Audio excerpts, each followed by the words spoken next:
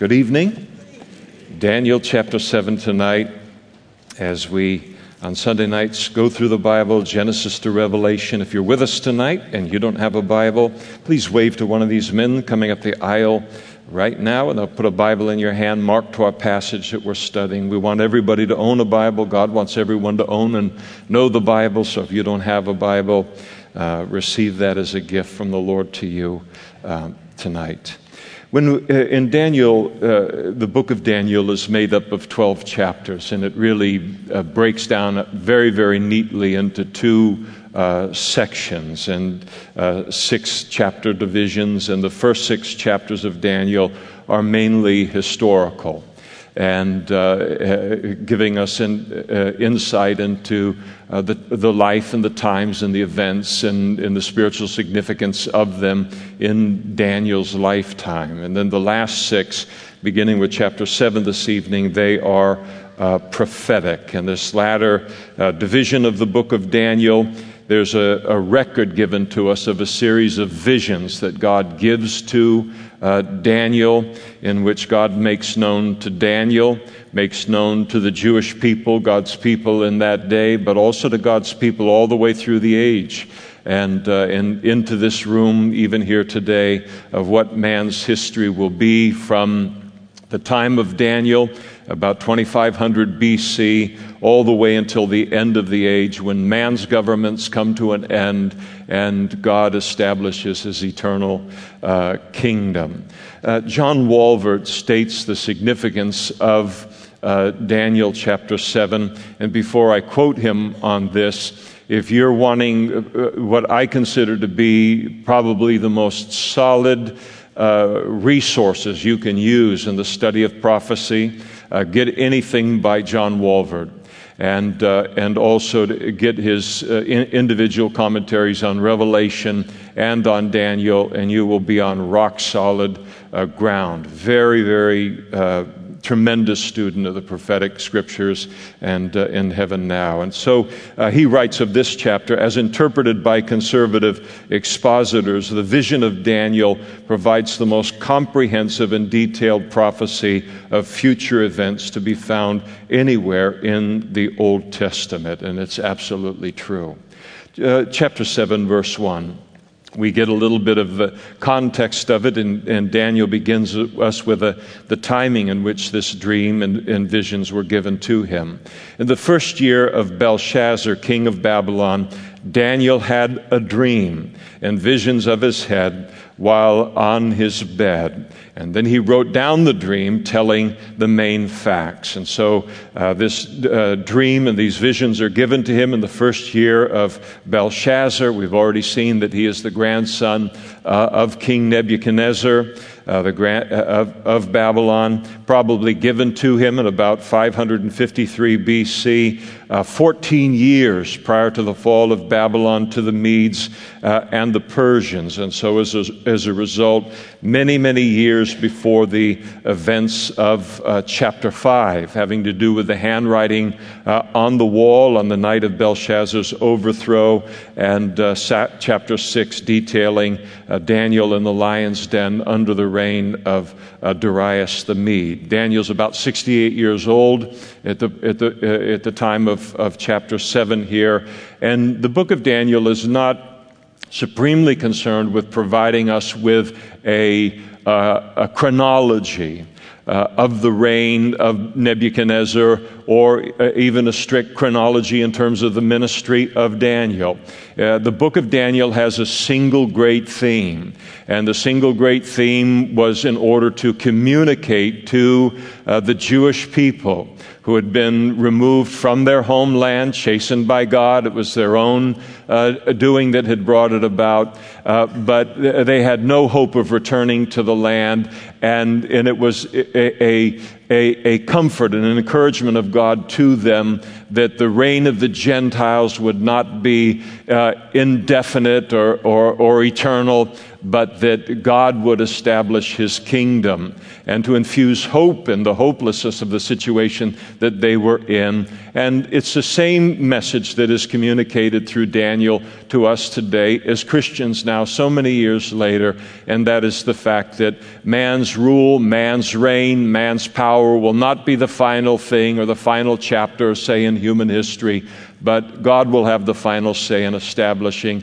his kingdom. And so he deals with it in terms of a theme, and he takes different pieces and takes them out of their specific order chronologically in order to drive home that point in the way that the Holy Spirit sees best. The vision came to Daniel at night, and while he was on his bed, and Daniel uses both the terms to describe it. He uses the terms dream, and he uses the term visions. And so he will interchange his reference to this particular dream and vision. He'll interchange the terminology to describe the revelation. So in referring to the experience as a dream, singular, Daniel is communicating that the vision is a single vision. It is intended to communicate a single message, but that the dream was also made up of several individual visions that began to unfold before him as he was lying there on his bed. And after he received the vision, we're told that he was convinced of the supernatural origin of it, the supernatural importance of the vision, and so he proceeded to write it down, and so we have it in the book of Daniel. And Daniel spoke, saying, verse 2, I saw my vision by night. And so he receives the vision at night. And behold, now here's the vision that he sees. The four winds of heaven were stirring the great seas. And so you can imagine this is quite a storm to be in. Usually a storm, here we are in the winter season, a storm can be fierce enough if you have just one wind blowing significantly hard enough from one direction. But here you have winds coming in from all directions, and they're coming from heaven all at once. It's divine, and it's stirring up the great sea, and the great sea refers to the Mediterranean Sea. Throughout the Old Testament, the Mediterranean Sea is referred to as the Great Sea, being the Great Sea in that Mediterranean region. They certainly had no knowledge of the Pacific Ocean or any real knowledge of the Atlantic Ocean and the size and the scope of it. So this vision has to do specifically with the Mediterranean world, but as we'll see, it has to do with the whole world as a result.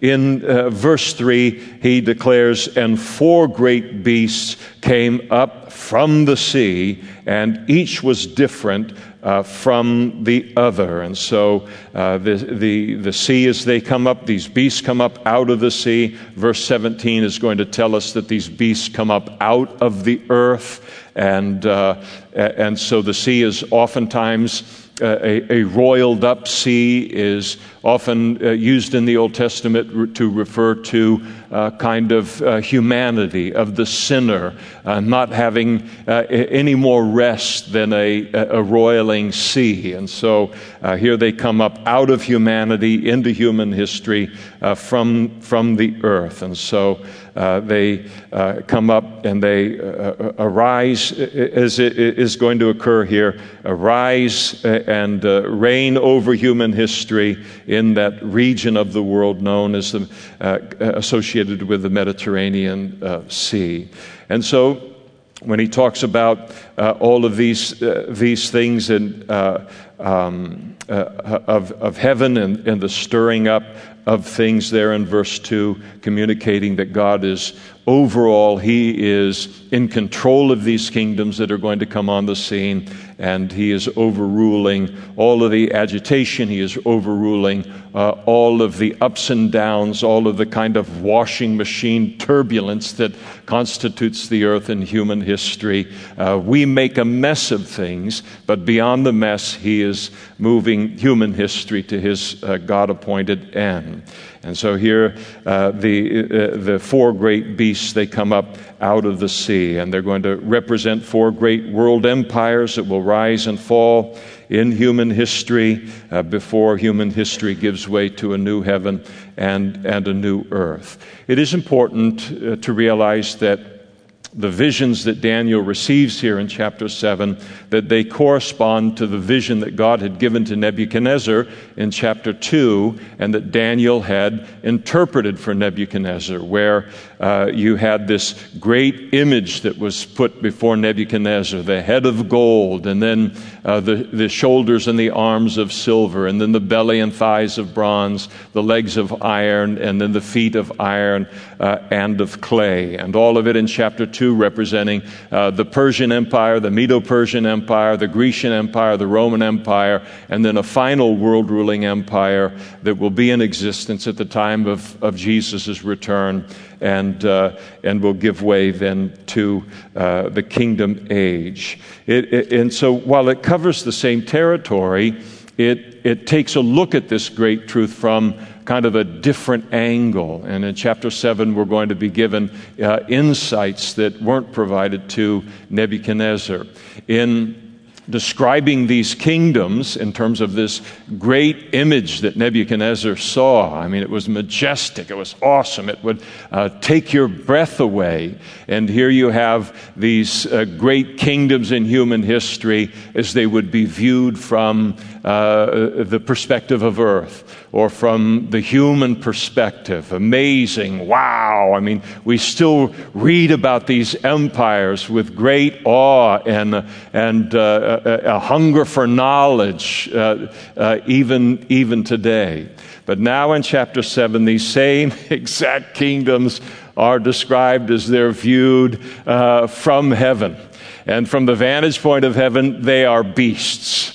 And you take all of these kingdoms, and so often, like the Roman Empire or the Persian Empire or whatever it might be, we look at the great monuments that they built, the great advancement that they made. People go to Egypt, and though Egypt isn't mentioned here because Egypt was earlier in the course of things, but when you see the Sphinx, you see the pyramids, and we're all amazed at it. And I'm not saying there's anything wrong with going and seeing it, but from the vantage point of heaven, what heaven looks at supremely is the uncountable slaves that died in the building of these monuments to man and to the name and the reputation of these kings and of these pharaohs. And so it's all the way through on things. How we view human history and how God views those same kingdoms are two entirely different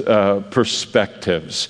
He tells us there in verse 3 that each one was different from the other, and each of the kingdoms would be as different as the animals that are going to be described here as representing them. The first great beast that is described in verse 4, the first beast was like a lion and had eagle's wings.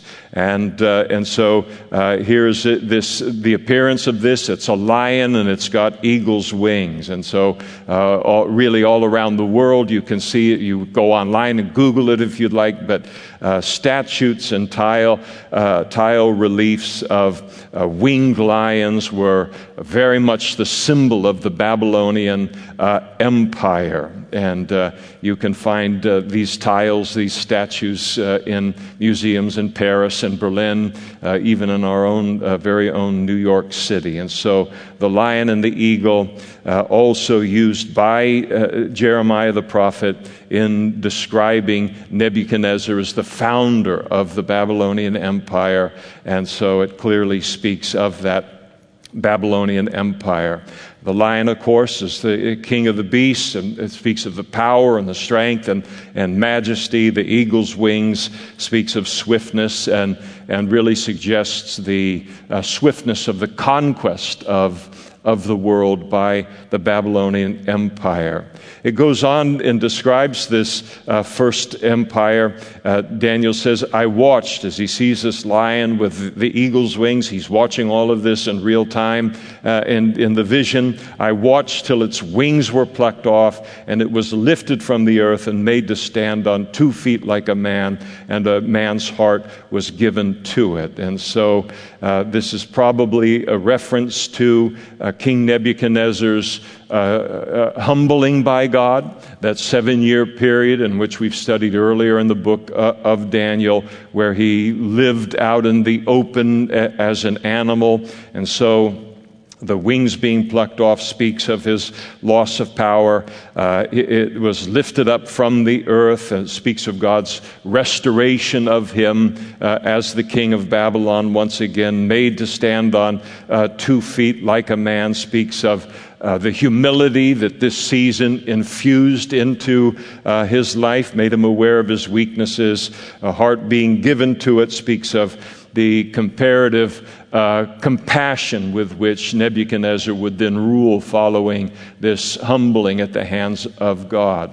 It is interesting to realize that Nebuchadnezzar, following that humbling, he never again led his armies into battle. And so a perfect description from a different vantage point, the heavenly vantage point. What's important to heaven as it looked at the Babylonian Empire. And then suddenly, he says, in verse 5, as the second beast now appears, another beast, a second, like a bear. And it was raised up on one side and had 3 ribs in its mouth between its teeth. And they said to it, arise, devour much flesh. And so the bear represents the Medo-Persian Empire. And a bear certainly lacks the speed of a winged lion, but you wouldn't want to be caught in the open, really, in terms of either of them, with these massive claws that we have in terms of trying to defend ourselves. But by comparison, a bear is a large animal. It's very much a lumbering kind of animal, but it's very, very powerful and very ferocious as a predator. Every once in a while, we'll read maybe an article or something. We'll talk about somebody gets out in the wild, or they're in their tent or something camping or whatever, and a bear comes in. And the next thing they know, maybe they're trying to run from it. They can't run from it. They curl up in a ball, and then the bear begins to, gnaw on their head. And they hear the scraping of the teeth on their skull. And, of course, your immediate thought is, this can't be good. But somehow they survive it to tell the story. But a very, very ferocious animal. And of course, all of this was characteristic of the Medo-Persian Empire. Their army was very much like a bear. They defeated their enemies just by sheer force. They would field armies that were just simply massive, unknown in the world up to that time, and they very rarely acted with any sense of trying to win a victory by virtue of speed or cunning or agility. They just came in, brought everything they had, and then they just proceeded to crush you. And that was their methodology. When it speaks about this bear being raised up on one side, in other words, one side is it would raise itself, one side is higher than the other, seems to refer to the fact that of the Medo-Persian Empire was made up of 2 empires, but one of the 2 empires was far greater than the other. Even though we call it the Medo-Persian Empire, the Persian element of that empire was far stronger than the Median side of that kind of confederation that they had. And all of this is going to be emphasized once again in chapter 8, where the 2 horns of the ram with the horn that comes up last being higher and greater, and then the horns are of unequal length. And there it's plainly identified as the kings of Media and Persia. It has 3 ribs in its mouth between its teeth, and makes you hungry, doesn't it? Some nice pork ribs or beef ribs or something like that. Everyone but Jennifer Hinman. But And this appears to have a reference to the major conquests of the Medo-Persian Empire, the conquest of Babylon, and then Lydia, which is modern-day Western Turkey and Egypt, and their conquests were in that order. It was told to arise and devour much flesh, and so it appears that it is given permission, a decree from heaven, tacitly to go ahead and subdue many nations, and ultimately the Medo-Persian would control more of the world under a single empire than any other empire had up to that point in time.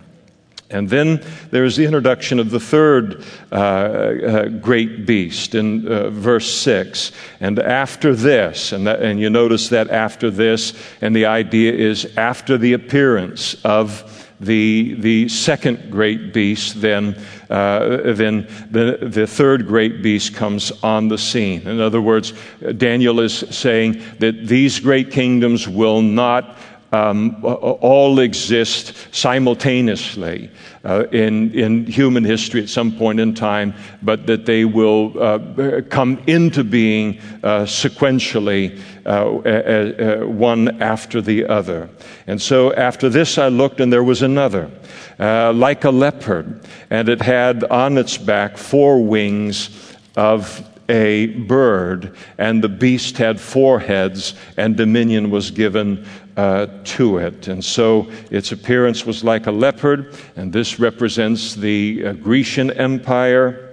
And the leopard, of course, is known for its speed with which it moves in order to secure a kill of its prey. And a leopard with 4 wings, of course, is to double emphasize the speed with which this empire would conquer the world and become a world dominating empire. And so you've got a flying leopard, speaks of something that's able to attack and conquer with astonishing speed. Well, as the old saying goes, the only thing faster than a leopard is a flying leopard. I just made that up. That isn't really an old saying. I just made it. Maybe they'll catch on, but I couldn't say that with a straight face. But it certainly was characteristic of the Grecian Empire. Alexander the Great led the Grecian Empire, and in 10 years he had not only conquered the Persians, but he had conquered the world all the way to India.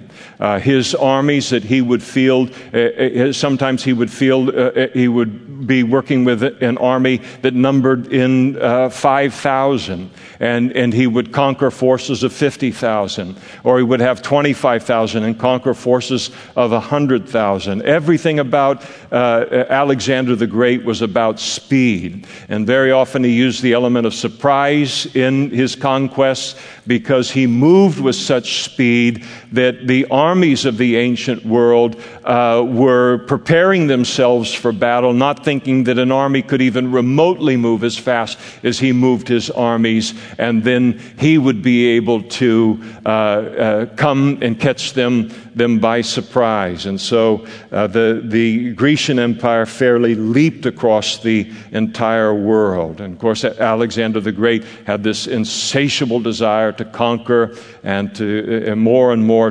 territory. And it's said that at the age of 33 that he wept over the fact that there were no more lands to conquer. When it talks about this empire having the 4 heads there in the latter part of verse 6, this speaks of the fact that after Alexander the Great's death and after a great internal struggle within the Grecian Empire, nobody expected Alexander the Great to die that young, and so there was no clear successor for that. And the kingdom was ultimately divided up among his four generals and given to them. Again, we look back on all of this as history. the fulfillment of all of this. Daniel knows none of this. He is talking about events now in this vision that are hundreds of years into the future beyond him. And so we're told that of this beast, dominion was given to it again. The reach of the Greek Empire was really, really astonishing in size. And then there's the introduction of the fourth great beast in verse 7, and after this I saw in the night visions, and behold, a fourth beast, dreadful and terrible, exceedingly strong, and it had huge iron teeth. And now Daniel gives up trying to associate this with some kind of an animal. This is in a league of its own. And it was devouring, breaking in pieces, trampling the residue with its feet. And it was different from all of the beasts that were before it. And it had 10 horns. And so this massively strong, I mean, in terms of strength, in terms of its size and its power, it dwarfed everything before it, and that could be likened to something from the animal kingdom. And so this empire would be in a league of its own in terms of its power, in terms of its ferocity, and in terms of its size. And all of those other kingdoms, they possessed all of it, but not on the level of this fourth kingdom. And this beast represents the Roman Empire, which followed the Greek Empire. It talks about it having huge iron teeth with which it devoured and shattered and crushed and tramped what was left under its feet. Whether the Roman Empire in expanding its empire or whether in maintaining peace within its empire, it was very, very firm in its enforcement of what was known as the Pax Romana, the peace of Rome. And the peace of Rome, as we've seen before, is if you rebel against us, I will break you face. And that's what the Roman Empire did. And they were merciless in it. And the Roman Empire, in terms of military tactics, in terms of military skill and discipline, there was nothing in the world that approached it until it came into existence, and it became the model of warfare for hundreds of years after it came into existence. And so here it is, this fourth kingdom presented as the greatest empire of all, as the four presented to us. And of course that we know that there has been no single empire in human history that has even remotely approached the power, the strength, the ruthlessness and all of the Roman Empire. It's fascinating. People study the Roman Empire to this day. You want to Google or go on Amazon or anywhere you want and look for books on the Roman Empire. They're continuing to be written. I mean, several great works on an annual basis because of the fascination that continues with it, because of what would characterize an empire that could last for hundreds and hundreds of years, as the Babylonian Empire did, or the Roman Empire did. The Babylonian Empire lasted just barely 70 years. And the Persian Empire, about 200 years. The Greek Empire, about 180 years. And the Roman Empire lasted in one form or another for about 1,000 years. And at its peak, when it simply dominated the entire world, it did so for a period of 500 years. And so how many years has the United States been in existence, you know? And not quite halfway there. And you realize that's a long time to dominate the world. And so here they ruled and dominated the world longer than all of those other empires, all of them put together. And so the greatness of this empire.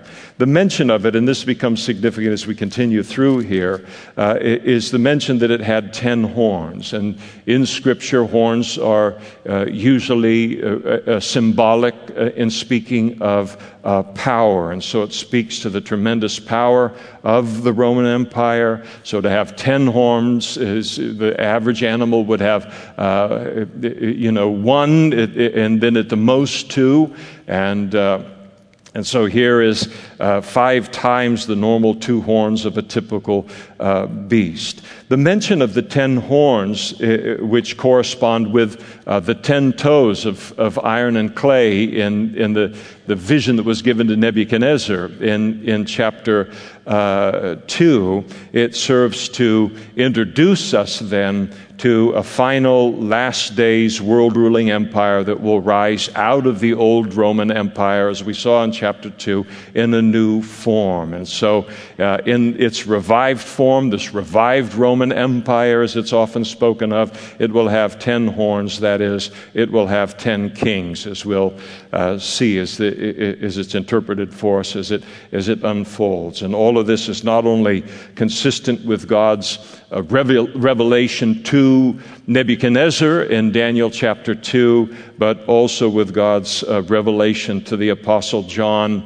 in concerning the coming Antichrist in the book of Revelation, whose dominion will immediately precede Jesus' second coming. And you might write in Revelation chapter 13, verses 1 through 3 in your margin there, John wrote, and he said, I'll read a single verse out of it, "And then I stood on the sand of the sea, and I saw a beast rising out of the sea, having 7 heads and 10 horns, and on his horns 10 crowns, and on his heads a blasphemous name." And so the strong relationship between the book of Daniel and the book of Revelation in helping us to put all of the pieces together in terms of what's called eschatology, the study of end times. And then in verse 8, we come to the horns of the fourth beast. And Daniel says, as he's watching, again, this thing is unfolding before his eyes, so to speak, and he sees these 10 horns that make up this great fourth beast, and he's considering them. And then as he's considering them, there was another horn, a little one, coming up among them. And before this little horn, 3 of the first of the 10 horns were plucked out by the roots. And there, in this horn, were eyes like the eyes of a man, and a mouth speaking pompous words. And so, in all of this, we have a revelation to Daniel and to us as a result of where the Antichrist will rise to power at the end of the age, how he will do it, what will characterize his reign during a very short reign, 7 years, during the 7 years of the tribulation period and of his ultimate destruction, as it's laid out here. As Daniel's considering the 10 horns, suddenly this little horn came up among them, and the emergence of this little horn resulted in the 3 horns being plucked up by the roots, literally uprooted. So you see the 10 horns, however you want to see them, in clusters of whatever, or 10 straight across. This horn comes up, and 3 of them are uprooted as a result of it. And so he conquers them in some way. He conquers, these are kings, as we'll see in a moment. He conquers and overpowers them in some way. He will not succeed a previous king or kings. When the Antichrist takes power ultimately during the beginning of the tribulation power period, there will be some kind of a violent overthrow of some kind. And he takes the position of 3 that are in power, of some kind of a 10-country confederation in the region of the old Roman Empire, Europe. And then somehow as he brings this great force against these 3, the remaining 10 now are cowed down to him. They'll submit to him, and effectively allowing him to now to gain complete control of the entire confederation by force. In this horn were eyes like the eyes of a man. That's a weird dream, isn't it? I mean, you see a horn with an eye looking around. You think Mona Lisa's creepy. This is really, really creepy. And so here the idea is that this horn that gains power is a man. This final world-ruling empire will not be so much about a government or about a nation. It will be led by a man. All of these other previous four, they're spoken of in terms of a people group, or they're spoken of in terms of a nation. But here, that 7-year tribulation period, the reign of the Antichrist, it will be all about a single man who will come into prominence. Now, speaking of eyes, they're often used in Scripture as a instrument of observation or learning. And so they tend to oftentimes speak of intelligence. They speak of insight. And so the idea is that the Antichrist will be very, very smart. He will be very, very intelligent, very, very clever. He will be possessed by the devil himself. Not by a demon, not by a pack of demons, but Satan himself will possess the Antichrist during his reign. And of course, Satan, whatever we may think of him, possesses tremendous intelligence and tremendous cunning. And so when we're told here further about him having a mouth that speaks pompous words, the idea is literally he speaks great things. Verse 25 is going to give us insight into the kind of things that he speaks. He's going to speak pompous words against the Most High. So he's going to come on the scene, and if you think you've seen arrogance in a political leader, or in a world ruler, or in a dictator in human history, or in all of the Caesars, or in Hitler, or whoever you want to find in terms of history, everyone will pale in comparison to the arrogance of this Antichrist when he comes on the scene. And with astonishing arrogance, he's going to blaspheme God. He's going to blaspheme God's word. He's going to blaspheme God's wisdom. He's going to blaspheme his character and everything that God stands for. And of course, if he were to do that today, every Christian in the world, of course, would be repulsed by him. But remember, Christians are going to be removed from the earth by way of the rapture prior to the 7-year tribulation period. The tribulation period begins with the breaking of the first seal in the book of Revelation. All of the seals represent the wrath of God. Even though the Antichrist is a man of peace for 3.5 years, he is still his revelation onto the world scene constitutes the wrath of God. And the Bible teaches that we as Christians are not appointed unto wrath, so we must be removed prior to the breaking of those seals and the revelation of the Antichrist. But the whole world is going to fall under his spell. They're going to be completely captivated by him, by his message. And I mean, you can imagine how easy it would be for someone of a supernatural demonic charisma, the ultimate Satan, the ultimate student of human nature, what we love to hear about ourselves, what will fool us. And you remove the church and the influence of the Holy Spirit from the world through the church, and you bring this guy on the scene, and how easy it's going to be to sway the entire world to a world that's eager to heed and eager to follow someone who will finally come onto the scene and take us from all of these archaic notions of God, and especially the God of the Bible and the God of the Jews and the God of Christians, who is so dogmatic and so intolerant of sin.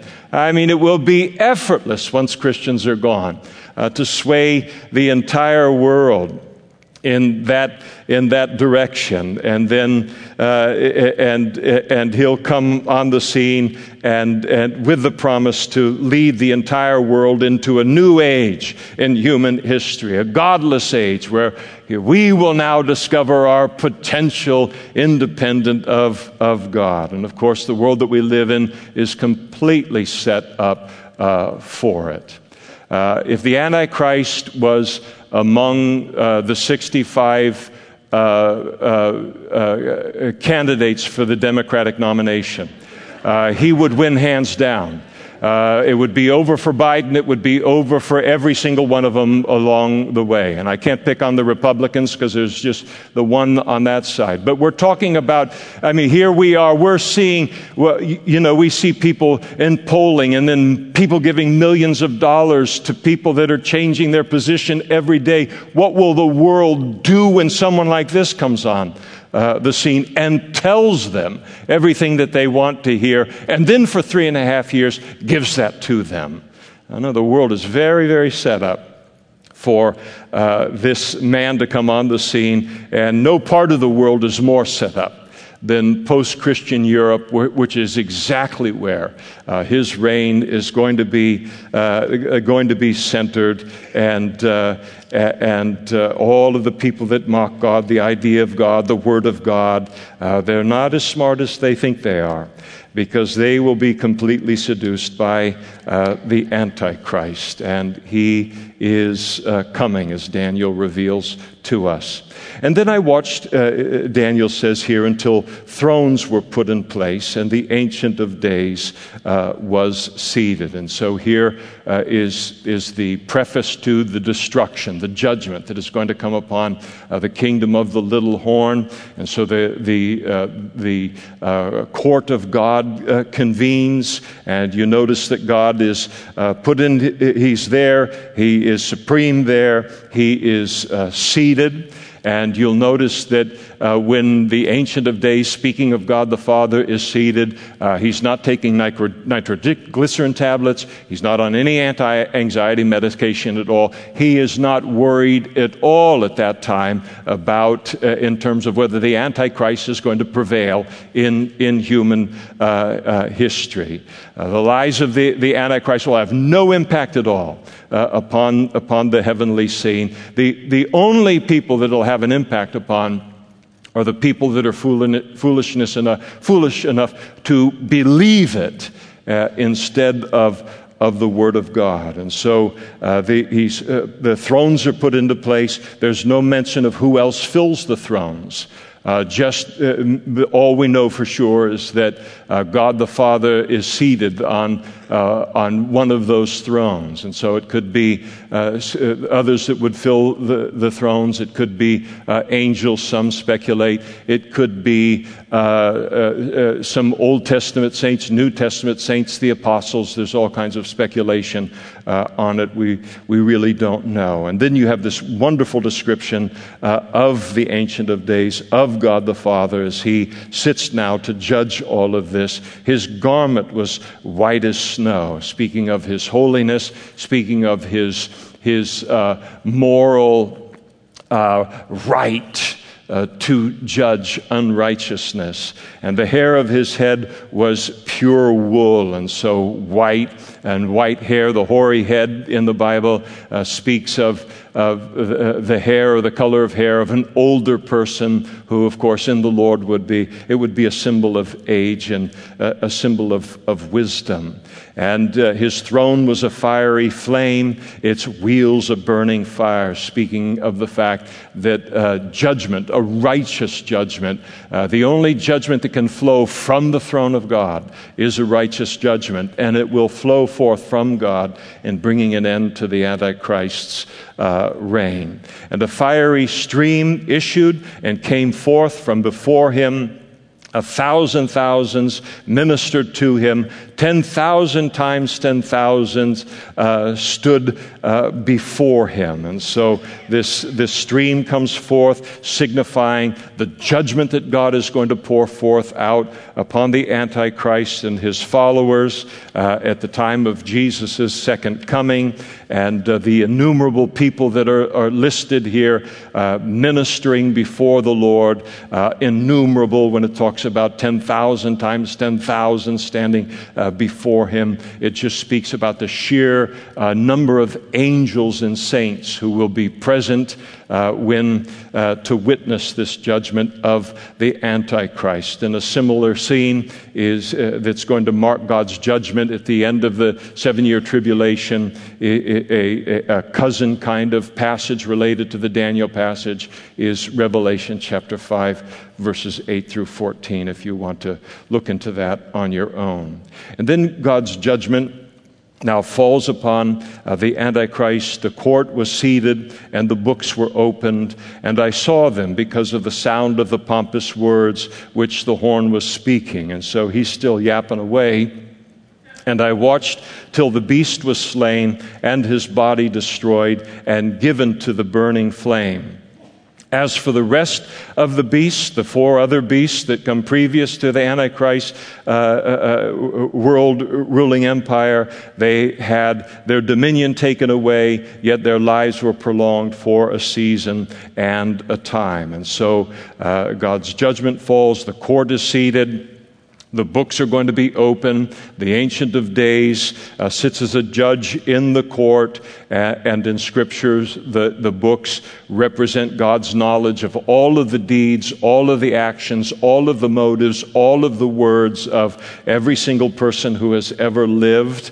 And at the white throne judgment, as it's described in Revelation chapter 20, verse 12, and I saw the dead and small and great standing before God, and books were opened, and another book was opened, which is the book of life, and the dead were judged according to their works by the things which were written in the books. And so this is a separate judgment from the white throne judgment that Jesus will preside over. This is a judgment that God the Father presides over. And so the first beast, the Antichrist, there in verse 11, he will be judged, but here these books contain the record of the wicked words and deeds and motives and thoughts and actions of the Antichrist. They're brought forth as an evidence of his guilt. And then at Jesus' second coming, both the Antichrist and the false prophet are defeated, and they're captured.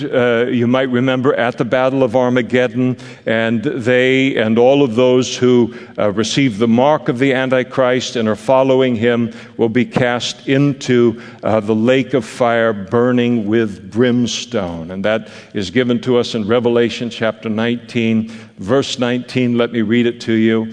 And I saw the beast, and speaking of Armageddon, and the kings of the earth and their armies gathered together to make war against him. That is God who sat on the horse, Jesus, and against his army.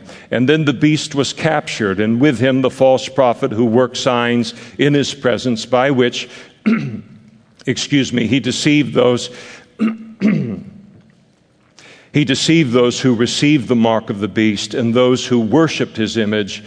These two were cast alive into the lake of fire burning with brimstone. And the rest were killed with a sword, which proceeded from the mouth of him who sat on the horse, and all the birds were filled with their flesh. And so much for Mr. Big Mouth Blasphemer. And the devil is more significant and greater than any of us in our own natural strength, but not greater than God, or God who is in us. Greater is he that is in us, the Holy Spirit, than he that is in the world, even speaking of the devil, much less the Antichrist. And so at that point, after the Battle of Armageddon, the Antichrist and the false prophet, they are then thrown into this lake of fire. Satan himself will not be thrown into Gehenna, or the eternal lake of fire, until he's allowed them to tempt the world following the 1,000-year reign of Christ. And then he gets thrown in. And so there's two different judgments that occur as here. One the Father oversees here in bringing an end to the reign of the Antichrist. Jesus at the end of the age in terms of our eternal eternal destinations. And that great white throne judgment is spoken of in Revelation chapter 20, verses 11 through 15. And following that 1,000-year reign of Christ, following a final rebellion that Satan is allowed to bring to the population of the world at that time, then and that will be put down, and ultimately everything will give way to a new heaven and a new earth in which righteousness dwells. When it talks in verse 12 about the rest of the beasts were judged, it's talking about the Babylonian Empire, the Medo-Persian Empire, the Grecian Empire, and the Roman Empire. And those empires, they were brought to an end, but they would not meet the end of this final empire. Each of those peoples continued to exist, either in a weaker form in human history or to be absorbed by other kingdoms. But the judgment that came upon them did not bring an end to human history, so to speak. And the arrival of the Messiah, the stone that is going to hit the image in the feet in Daniel chapter 2, that would occur uniquely in that final world-ruling empire under the Antichrist. And so in verse 13, I was watching in the night visions, and behold, one like the Son of Man. Now this is speaking of Jesus coming with the clouds of heaven. And he came to the Ancient of Days. So here you have a fascinating passage that speaks of plurality within the Godhead. In the Old Testament, you have God the Son and you have God the Father being spoken of in the same passage. And he came to the Ancient of Days, and they brought him near before him. So Jesus comes before the Father, and then to him was given dominion and glory and a kingdom that all peoples, nations, and languages should serve him. His dominion is an everlasting dominion which shall not pass away, and his kingdom the one which shall not be destroyed. And so here we see, as we saw with the image in chapter 2, where you have this great image, and then this stone, not cut with hands, strikes the image that represents the empires of mankind, man's governments, strikes it in the feet. The entire image crumbles now, and then a great wind comes up and blows it away as if it never happened. And so it'll be viewed in terms of eternity, Jesus bringing an end to all of it. This is Daniel's way. This is God's way of saying the same thing through Daniel, that Jesus' kingdom will come in at the end of this kingdom of the Antichrist, and then his kingdom, his 1,000-year reign on the earth will be established, and then ultimately give way to something even greater, and that is a new heaven and a new earth. And the dominion that he is going to establish there in verse 14, spoken so wonderfully, it will not pass away, it shall not be destroyed, and it's going to go on forever and ever and ever. And to that we say hallelujah. The final world-ruling empire is going to be Jesus' empire. God's plan is going to be to prevail, and this will be the climax of human history in that regard. And so Daniel, he sees all of this, and he was grieved in my spirit, within my body, and the visions of my head troubled me. So his mind is affected, his mind is troubled, his body he's having a physical response to what it is that he has seen in this vision. And I don't doubt that what troubled Daniel was, as he's getting this vision, it's a fabulous vision, except if you put yourself in his shoes.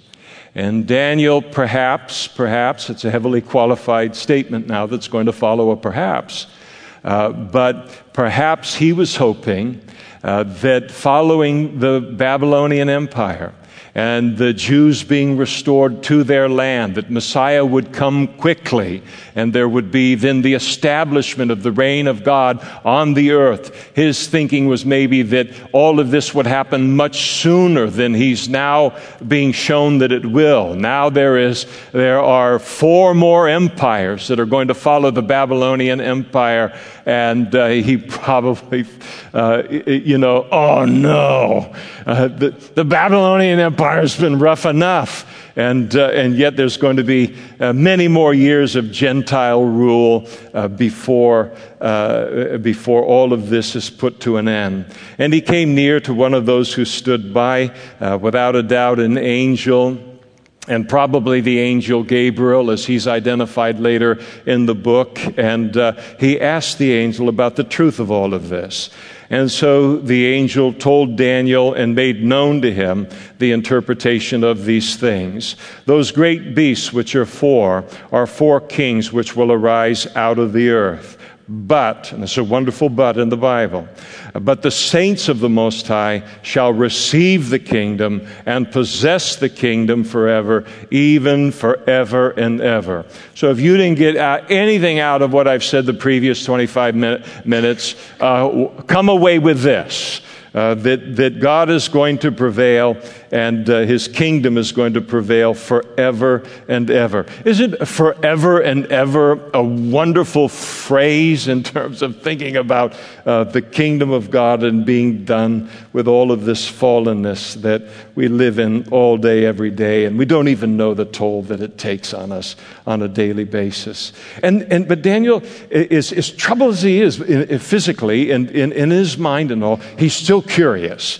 He's a prophecy buff on things. And so he wished to know the truth about the 4th beast, which was different from all of the others, speaking of the greatness of that Roman Empire, exceedingly dreadful, with its teeth of iron and its nails of bronze, which devoured and broke in pieces and trampled the residue with its feet. And so he was amazed at what he saw there in that vision. But he was also curious about the 10 horns that were on its head, and then that other horn, which came up, before which 3 fell, namely the horn which had eyes and a mouth that spoke pompous words, whose appearance was greater than his fellows. And I was watching, and the same horn was making war against the saints and prevailing against them until the Ancient of Days came. And a judgment was made in favor of the saints of the Most High, and the time came for the saints to possess the kingdom. And so as he's seeing this final horn, which represents the Antichrist, he's very, very curious about it, and he's most alarmed over the fact that this final this little horn, and the man that's represented by him makes war against the saints and prevails against them. That's what alarms him. Now, a lot of times people will look at this passage and they will say, this is a proof text that Christians will go through the tribulation period, that we will be persecuted by the Antichrist, we will know this persecution. I don't agree with that, and I don't have the time to get into all of the reasons why for that. It's important to realize this is describing what are known as tribulation saints.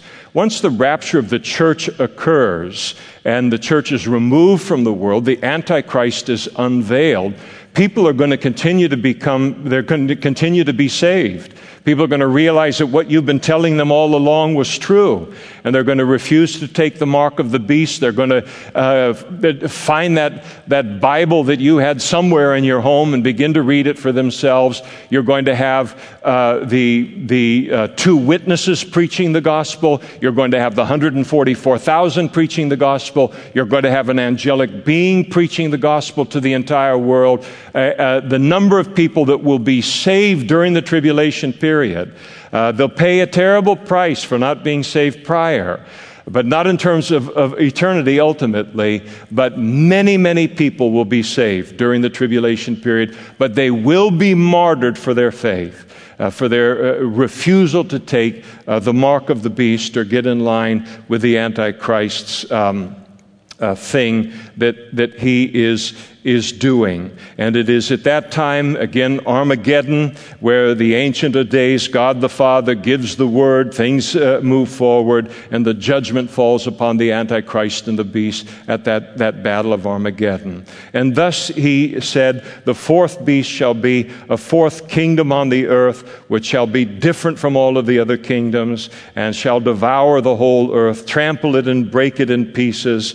And the 10 horns are 10 kings which shall arise out of that old Roman Empire, this kingdom, and another shall rise after them. He shall be different from the first ones and shall subdue the 3 kings. He shall speak pompous words against the Most High. He's going to persecute the saints of the Most High. He will intend to change times and laws, and so arrogant as to begin to ban certainly any holidays, any kind of anything that has to do with Christianity or the God of the Bible. The saints will be given into his hand, and it will be for a time and times and half a time.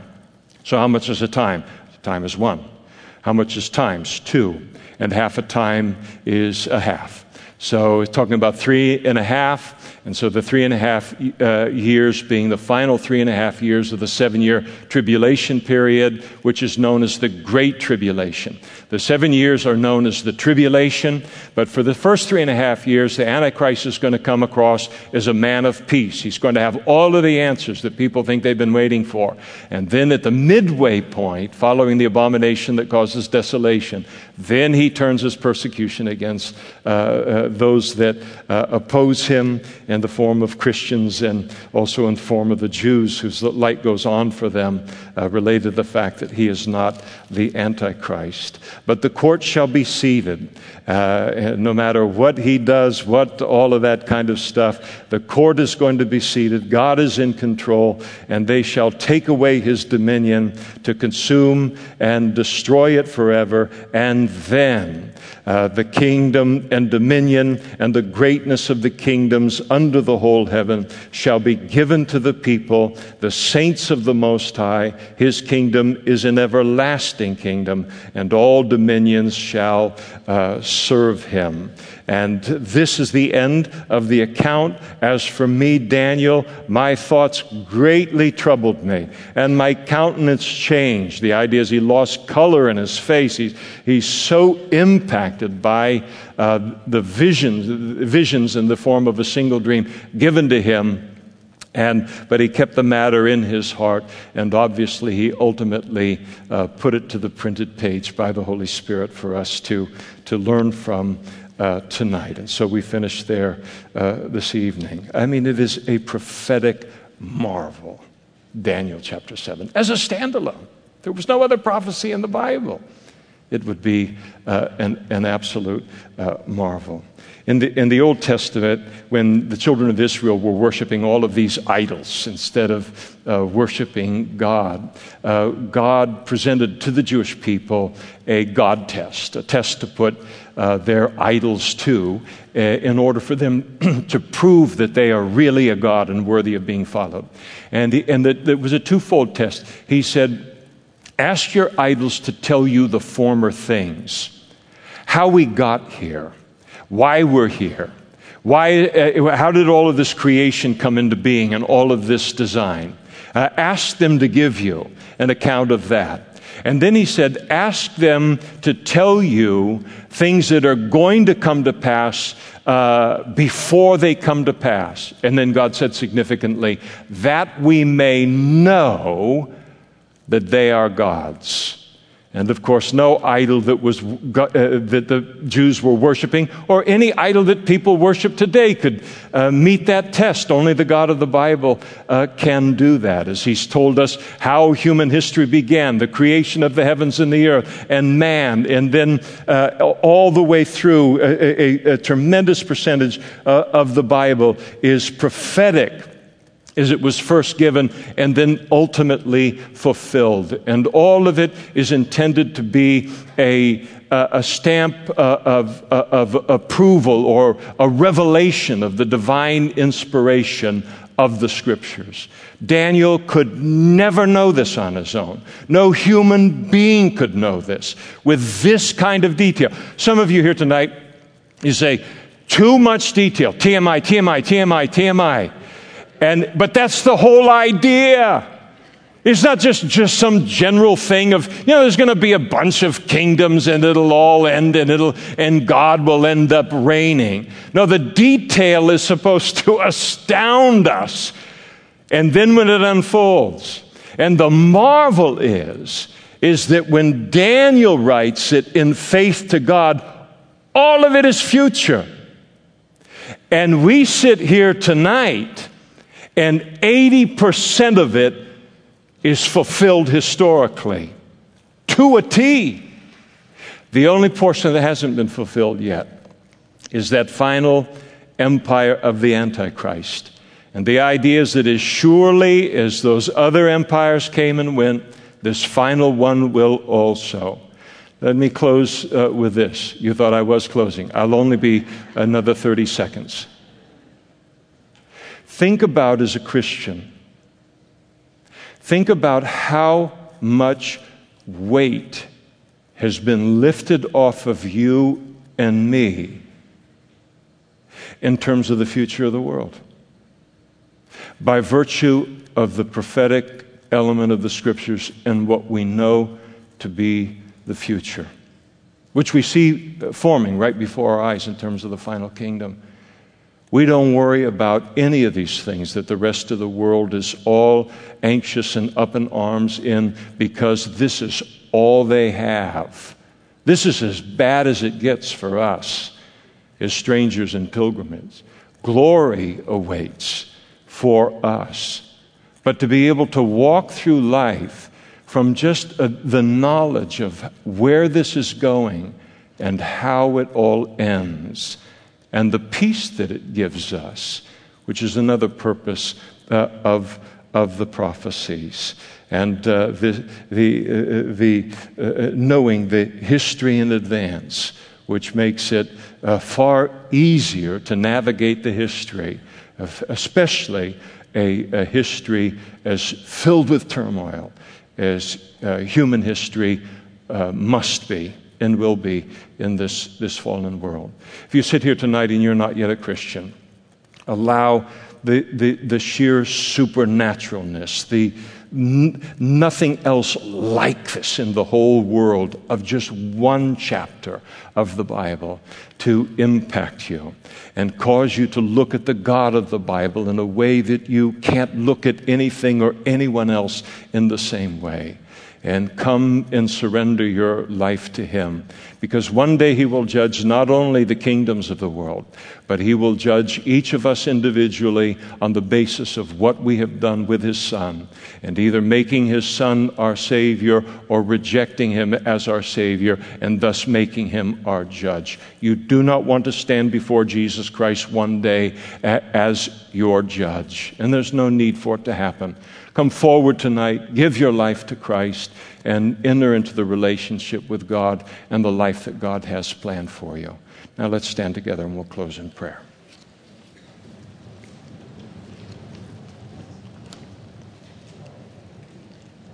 Father, we think about all of the museums of the world and all of these diamonds and all of these great works of art that are considered to be priceless.